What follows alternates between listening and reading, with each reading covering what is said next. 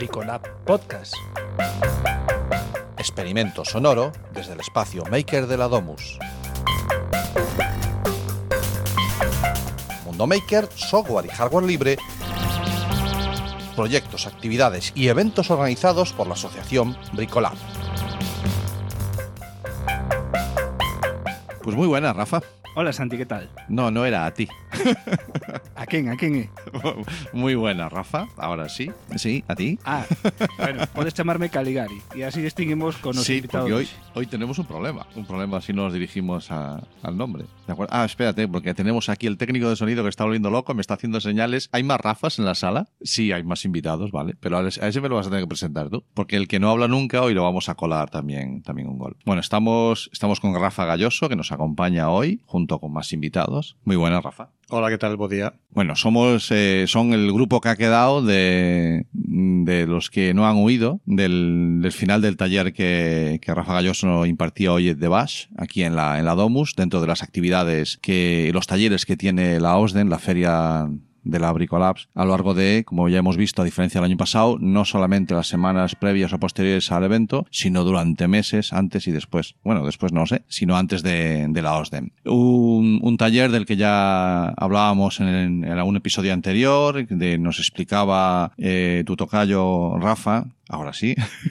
Caligari, que un poquito que era eso del Bash y bueno, nos quedó bastante claro. Bueno, ¿qué tal el taller hoy? ¿Cómo has visto al grupo? ¿Participativo? Sí, bueno, mellor que a última vez que fixemos este taller na Flisol, con máis tempo, porque son talleres, bueno, hai que executar moitos comandos, hai que facer moitas tarefas, e hoxe tivemos bastante máis tempo, entón deu tempo a facer un pouco máis de fincapé, e partindo do cero, o sea, hoxe partimos de 0-0, vendo como iniciar a Shell, como entrar en ela, como executar os primeiros comandos, e sempre nos queda contido para a seguinte, claro, sempre queda algo. No cabe duda, aprender es constante y este tipo de herramientas, que además que tienen una evolución permanente, pues siempre hay formas más de desarrollarlas, y aparte que son muy potentes por lo que hemos visto. Bueno, Rafa Galloso es presidente de Melisa, una asociación de usuarios de software libre que tenéis vuestra sede en Terras de Melide, y stalkeando un poquito y revisando un poquito qué es eso de Melisa, vemos que no sois, mira, exactamente, tenemos aquí la tarjetita, muy mona, que tenéis esa tarjeta. Ya no es usual encontrar tarjetas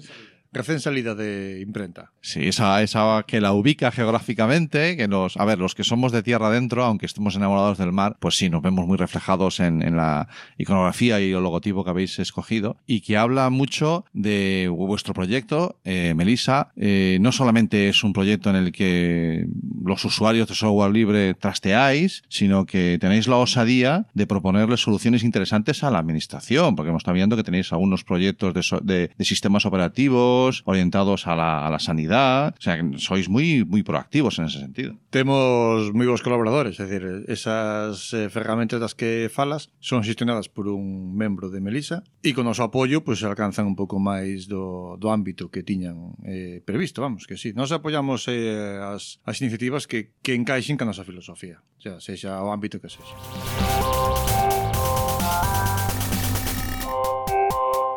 Van apareciendo ya pinceladas un poquito del centro del debate que queremos llevar hoy, ¿verdad, Rafa? Software libre, administración, va el tema por aí. Cuéntanos la noticia de la que me estabas hablando antes de entrar a gravar. Pois sí, xa pensáramos a semana pasada no podcast anterior que debíamos facer pílulas de software libre e de reclamar polo noso, que o noso interese o software libre e o software aberto, non? Entón está coincidente nesta semana, o luns, saiu a nova de que Antega e Microsoft chegaron a un acordo, a un convenio, onde no seguinte ano escolar os centros de Galicia van dispoñer de Office 365, que é unha solución na nube privativa de Microsoft para usar en todos os centros. E aquí xurde o problema dos que defendemos o software libre. Primeiro, por qué? Porque a máis din que é gratis, non?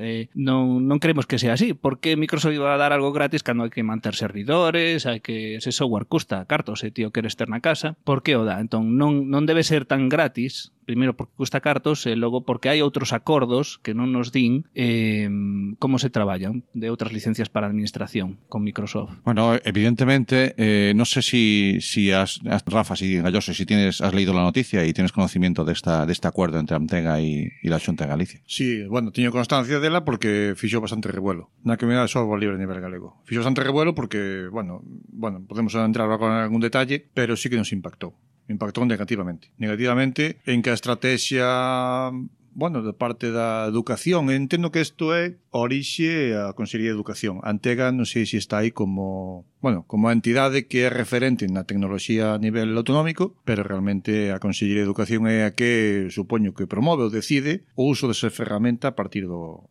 curso escolar que ven. Entón, impactónos bastante, porque a verdad que además un uso masivo por parte de decenas de miles de estudantes, ¿no? Sí, el ámbito creo que era desde la ESO en adelante, centros de FP y centros de instituto, bueno, bien, que son entornos en donde los chavales ya tienen una edad en la que sí pueden disponer de perfiles de redes sociales o perfiles o tener un correo electrónico a nivel legal a partir de los 14 años, y yo creo que un poquito a lo mejor el filtro va por ahí. Sí, supoño que ese é o ámbito que educativo que é moi amplo. Pero es muy amplio, sin duda alguna. Sí. Vamos, que ten unha importancia relevante para que consideremos abrir un debate.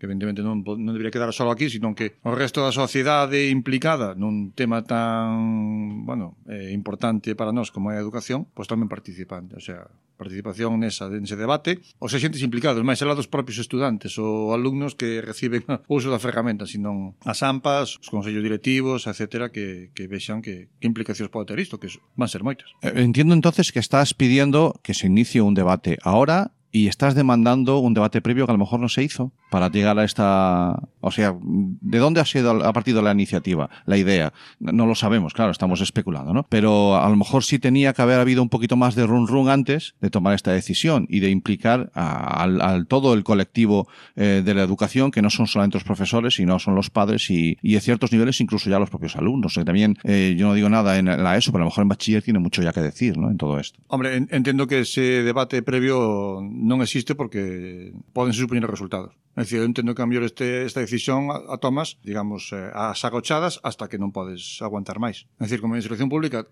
que eso é unha das cosas que se reclamou é coñecer o detalle concreto dese convenio. A obriga que ten a administración pública é publicar eses convenios. Entón, gustaríanos ver, é o que diste, é dicir, se coñeceran anteriormente os detalles dese convenio, chegaría a firmarse? Porque a mí levantábase un revuelo que impedía, pois, desde un punto de vista político, ¿no? Evidentemente, legalmente podríase firmar igual, e vamos, pero políticamente a mí facía máis daño do que se fai agora, porque agora xa está firmado e xa está en marcha, e, mellor, pois, as reclamacións, protestas que se fagan, pois xa van a menos, ou non caen con menos efecto do que poderían ter antes.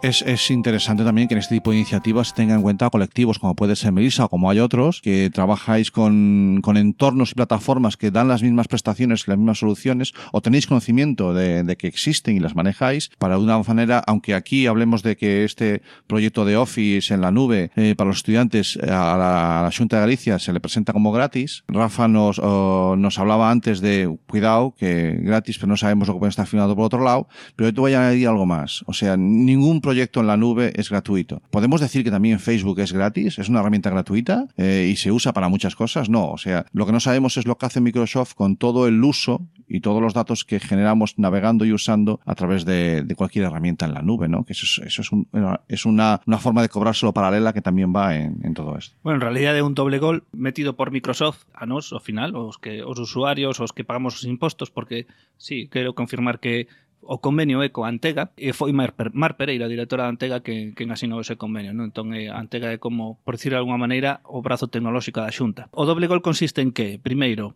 hai que preguntarse por que Microsoft ofrece esta solución na nube cando ten unha solución de escritorio. Porque eu penso, isto é unha opinión miña, de que o estar LibreOffice xa implantado e moi usable nos centros escolares non ten como competir para vender licencias Microsoft contra eso. E logo, que crea unha dependencia tecnolóxica. Se ti dis aos alumnos que teñen que usar esa solución na nube e ao final se implanta que para ver os profesores os traballos tamén teñen que entrar na nube, etc., pois estás creando unha dependencia tecnolóxica para que se siga usando eso e non se usan as ferramentas realmente libres como LibreOffice. E ademais, o outro gol é que, ou como digo, eso non é gratis.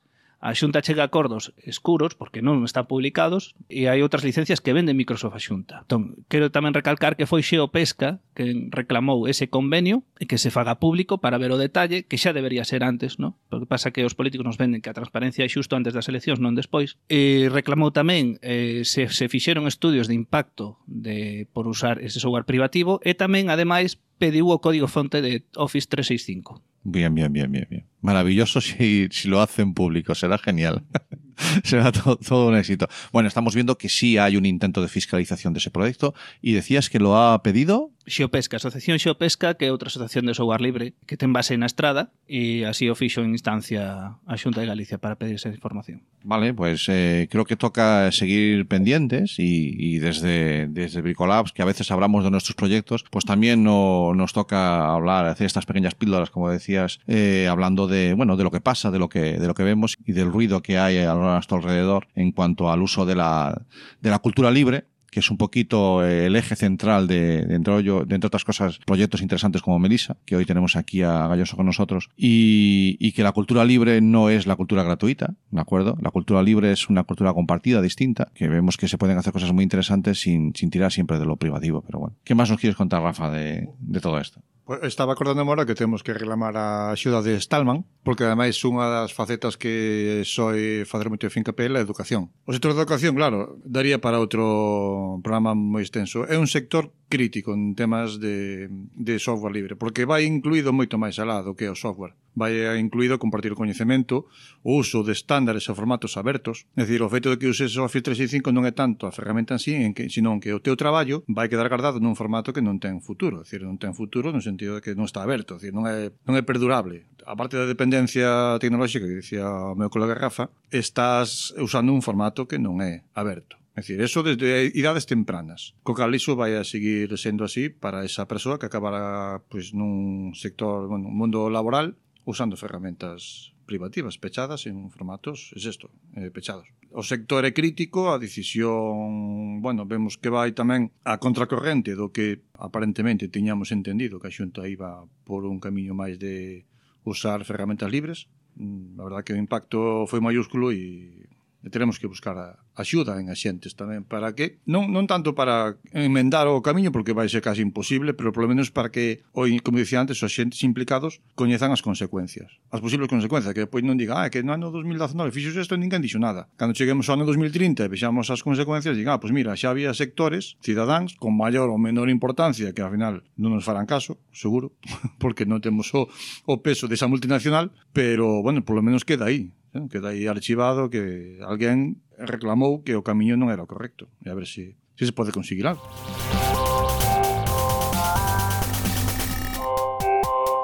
Creo que es fundamental, imprescindible, hacer un esfuerzo de pedagogía en esa línea de lo que tú comentabas ahora, ¿vale? Porque leyendo titulares, los titulares están diseñados para que los lean los padres de los alumnos. Y a los padres de los alumnos les están diciendo algo que en casa tienen que pagar por tenerlo, como es una licencia de Office, o la tienen craqueada, pirateada, se la están dando gratis y van a poder usarla. Vale, ese es el mensaje. La palabra gratis aparece en todos los titulares. Entonces, creo que hay que hacer un esfuerzo de pedagogía sobre cómo llevar a esos padres al pensamiento de, mira, sí, está bien que eso sea gratis, pero es que la parte colaborativa y abierta tiene un montón de ventajas.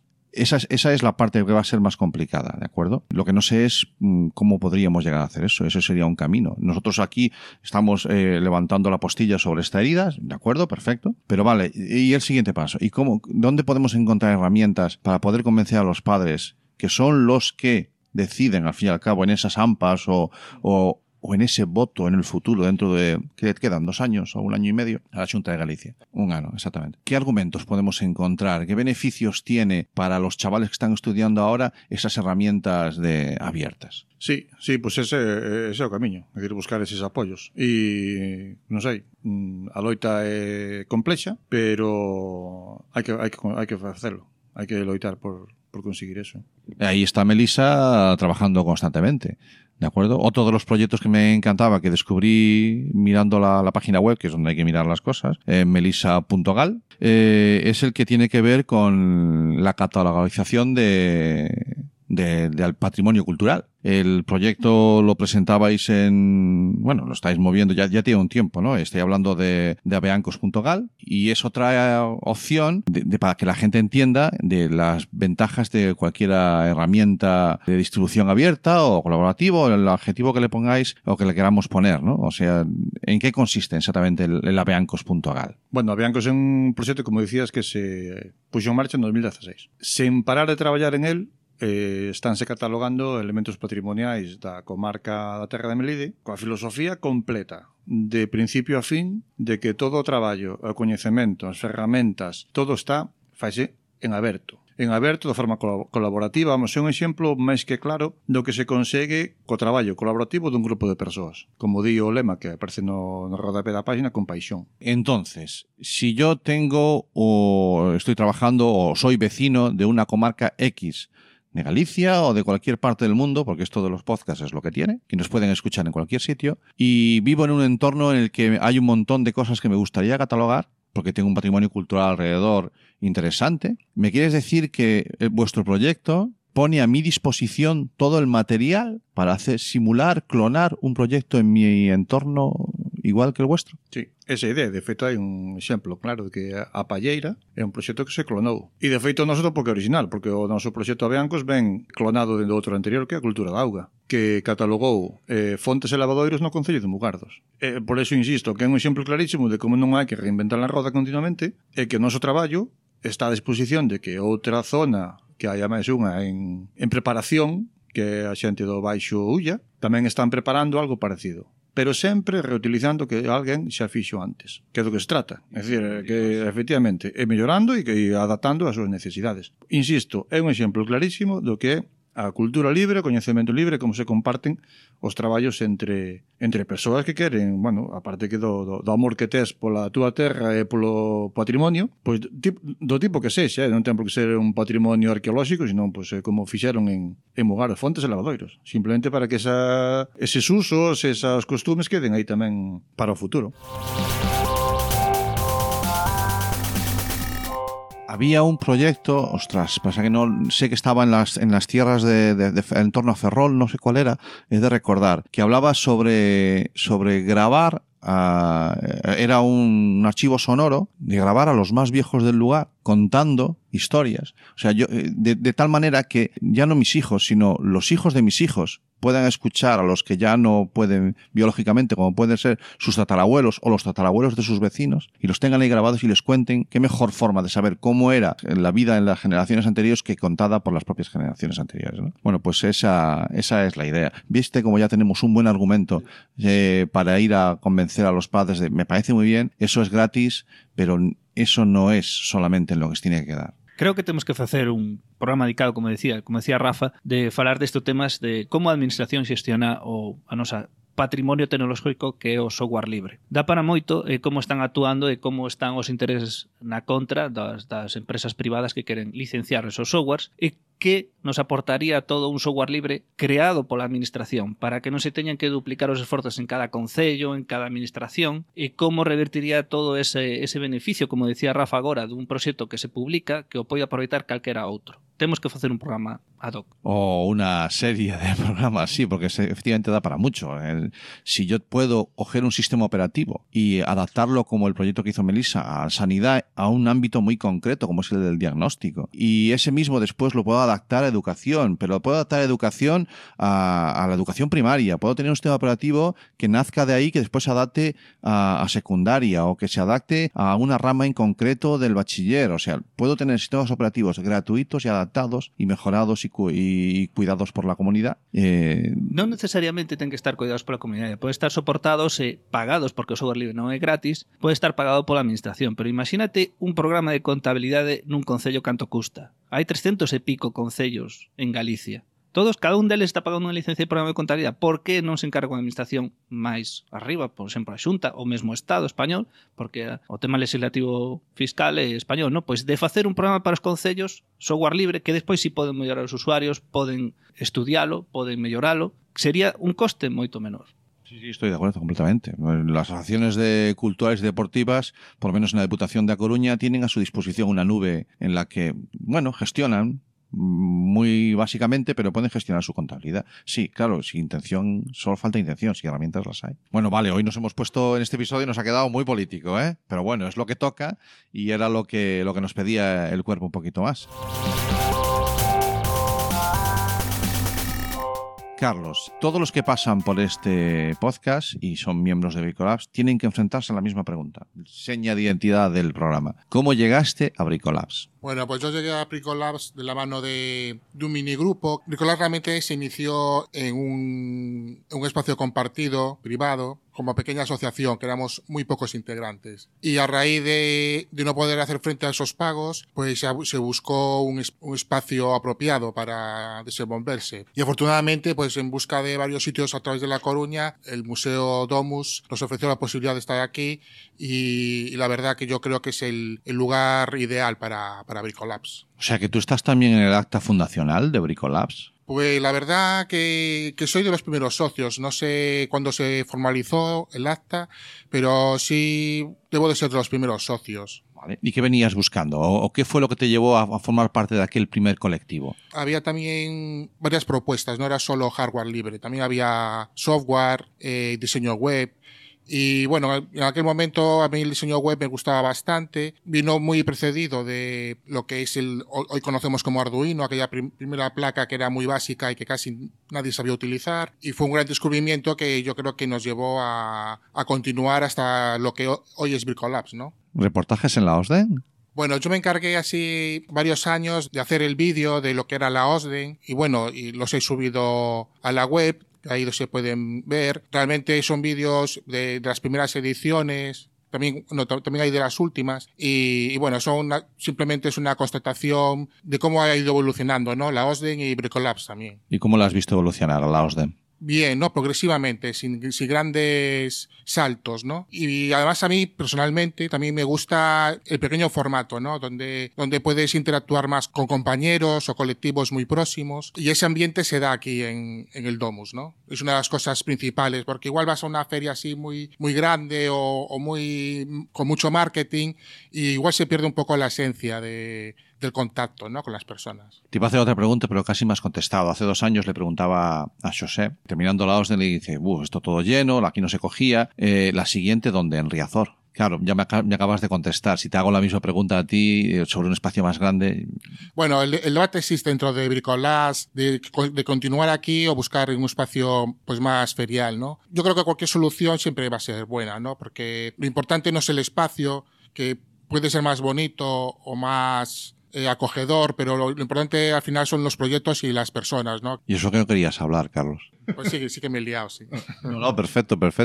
Muy coherente. Sí, Rafa, que nos toca, señor Galloso, señor Calgari, nos toca cerrar el programa. Don Carlos, ha sido un placer. Hemos tocado palitos muy interesantes y hemos abierto puertas, hemos abierto melones a futuros programas. Creo que es lo mejor que podemos hacer. Muchas gracias, Galloso, por darnos un poquito de tu tiempo. Nada, gracias a vos, unha vez máis. Agradecemos tamén os comentarios sobre o programa, sugestións e todo eso que o poñades na página do podcast, que está, onde estás descargando o podcast, e aí podes comentar, sugerirnos novas cousas, botarnos tomates, o que sexa, vale? Gracias. Sí, por favor, que nos digan de qué queréis que hablemos, que habéis visto que nosotros estamos abiertos a cualquier cosa. Bueno, más o menos. Hasta aquí el episodio de hoy. Queda a tu disposición este y el resto en la web de Bricolabs, www.bricolabs.cc. Si te ha gustado, lo mejor que puedes hacer es compartirlo en tus redes sociales. Nos oímos en el próximo programa.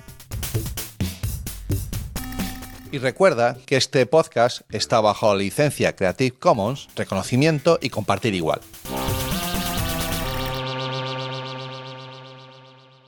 Oxe voto fojo, coa nova de Antega.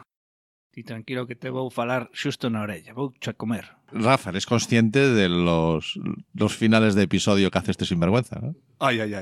Retiro dito. On air.